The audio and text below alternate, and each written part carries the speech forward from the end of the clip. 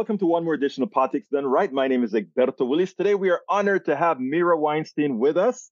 She is the founder and organizer-in-chief of Organizing to Win. Anytime I hear organizing or organizing with the word win, that's what it's all about. Welcome to Politics Done Right, Mira. How are you doing today? Good. It's nice to meet you. I'm Mira Weinstein. Oh, I'm sorry. Sorry for saying it wrong. If you speak Spanish, it's like Mira, Mira. Mira. Well, hablo español, so it's Mira Weinstein. Okay. All right, Mira. First of all, tell us a little bit about what got you into founding an organization, Organizing to Win. Well, my whole background is in organizing and political campaigns. And so there was a period where I was looking for my next opportunity, figuring out what I was going to do next. And I was interviewing, I was researching, I was networking, I was meeting with people, and nothing really fit. It just nothing really seemed to be right. And I had a particularly weird meeting at the end of 2019. It wasn't bad. It was just kind of, weird. And I walked out of that meeting thinking, first of all, I don't want to do that. Second of all, why am I killing myself? What I really want to do is help bring people together to build power. And whether I do that with one organization or whether I do that with lots of organizations, it doesn't matter. That's what I want to do. And so that's how Organizing to Win was born, because I had this view that I wanted to bring people together to build power. Now, Mira, you worked under, or rather during the Dukakis campaign. You worked on that years ago. Did that influence, and all that went wrong in that campaign, did that have an influence on you stating maybe we needed to do things a little bit different to reach the people we needed to reach? Because as you know, Dukakis' loss wasn't really because of what he represented, but because of what others sort of imparted on him to represent. Well, I was 18 at the time. Okay, it was I get what she is young, audience. Well, not that young, but okay, thanks. Well, the first time I knocked on a door was 1988 during that campaign, right? And at the time, I thought a lot of things. I was the only person in America who thought Michael Dukakis could win. I did. Okay, well then two of us thought he could win. Yeah. But I also thought that if we could just elect all the right people, we could solve all our problems. Mm-hmm.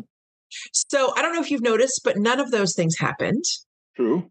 And so I did a lot of different things. I worked with feminist activists at the National Organization for Women on these huge national mobilizations. And my theory of change, so to speak, started to evolve. I worked with union members on building stronger unions, and I worked with gun violence prevention activists, and I worked with teachers and former teachers who were fighting for educational justice in their communities. And my theory of change started to evolve, where I started to think, yes, we need to elect all the right people. We need to pass the right laws. We need to have the right leaders, but we really need to do more than win. We need to build power. I was talking with one of my sort of formational organizing bosses. She was the first supervisor I ever had in actual organizing instead of political campaigns.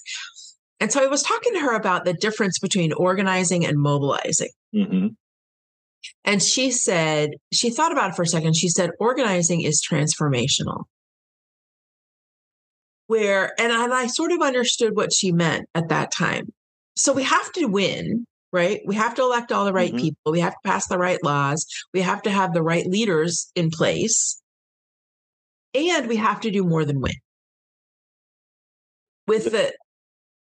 Mira, I love what you just said, because earlier today on my on-air program, KPFT 90.1 FM show, Politics Done Right, a caller called in. First of all, an initial caller called in and spoke about those people that simply have given up on voting. And it was specific, he was specific to Black men not voting. And, a Black guy called in and he said, yes, he was talking to me. And yes, I don't see the value in voting anymore because, we don't really get a choice on who to elect. Here's what you've just said to us. You've said, wait a minute, it's not just enough to elect the people, the right people. There is more. And I was trying to explain to the young man that there was more. And I think that is what you're alluding to as far as organizing above and beyond the elected. Did I get that right at all? I think so. I think about political campaigns as mobilizing. Mm-hmm. I have a friend who is a longtime organizer who is really brilliant. And he says you have to organize before you can mobilize.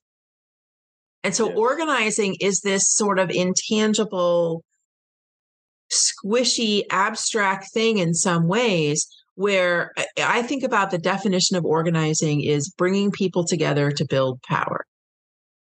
And when those people are together, when we have consensus, when we trust each other, when we have relationships with each other, we can move together to mobilize. Right, right. It's interesting, Mira, because and this is for the wrong cause, but it's exactly what you're talking about. If you look at the consistency of, let's say, the Trump voter, the ones that he can do no wrong for, there is a strong trust among that group, as well as trust even to a person that isn't trustworthy. But they're exhibiting all the things that you would like to see, simply, however, on the correct side of values. I think so. It's tough to make that shift, right? Hard to put myself in those shoes. I know. And I think that there's something special and different about that group of folks. And I haven't quite figured out what it is. I think that there was similar following Mm-hmm. to Obama. Mm-hmm. But of course, I'm an Obama supporter, so I think it's different. Right. Right. So it's hard to be, I'm not sure there is any such thing as objectivity. Mm-hmm. So it's hard to sort of put myself in the shoes of someone who thinks about following Donald Trump the way that many of us follow Obama. Right. Right. It's hard to make that equivalency. Well, I think you answered that already, though. I mean, if you take a look at narrative, right?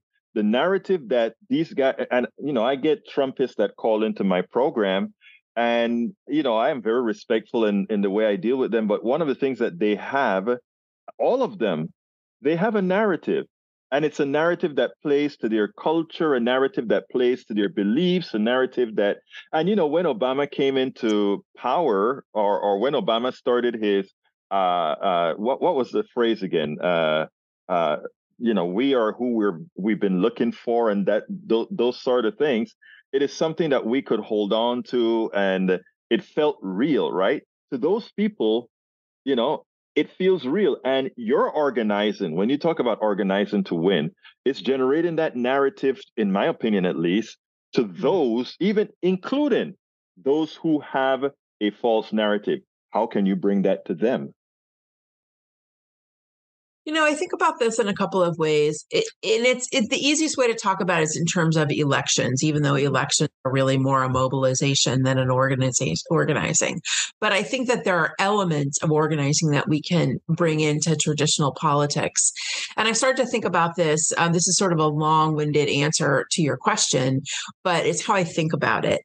I started to think about this after the 2018 midterms. Mm-hmm. I helped turn at least one of the Orange County, California districts blue in 2018. And then Orange County. Wow. Yeah. Well, we could talk a long time about that. I also, in 2018, I worked with a gun violence prevention organization on a member engagement campaign. Mm-hmm. But after that election, I was talking with someone who was also involved in one of the flipped districts. Mm-hmm. And she was telling me, we have all these fabulous volunteers who want to keep going, but we don't have anything for them to do. And I was like, oh, dude, there's always something to do. But it got me to thinking, because I thought, in 2018, there were folks who voted for Democratic U.S. House candidates Mm-hmm. because they didn't like to see children in cages. Mm-hmm. They're not going to be with us on gun violence. They're not going to be with us on certain issues. Right. But they didn't like to see kids in cages. And I thought to myself, those people are not ours forever. Mm-hmm. But that's because we don't have a relationship with them. Amen. Right? Yes. And if we could apply some kind of relationship building, traditional organizing tactics to these communities, then we may be able to shift them. So I was thinking about that and kind of spinning up the organizing campaign in my mind, and talking with another friend of mine who's been really instrumental in the shift that Orange County has made. Mm-hmm. I was talking to him about this, and he said, well, that's right. And there are also folks that we're not talking to, and that's why they're not involved. And so I was thinking about that as you were telling the story of the caller, because there's also a community of people that we're just not talking to, Mm-hmm. right? And so, because they don't vote because we don't have a relationship with them. Right. So why should they? There's been a 50-year campaign to convince many communities of people that politics is just not about you. Oh, don't worry about it. Politics isn't about you. And we're not talking to them, right? So why should they vote? Of course, they're not going to engage with us because we're not talking to them. And so it's these two communities of voters or potential voters that we're not talking to, that we have no relationship with, right? And that's the basis of organizing, is when you build a relationship, you can move into action together. And we don't have relationships with these folks. So I think there's a whole lot of things we can do to move some of the tactics of traditional organizing to communicate and engage with, these two different kinds of communities broadly defined. Mira, that actually is not a long-winded answer. That was the perfect answer. And the reason why is the way you ended. The magical portion is we don't have a relationship with them. With that young woman who told you, I have all these people with nothing to do.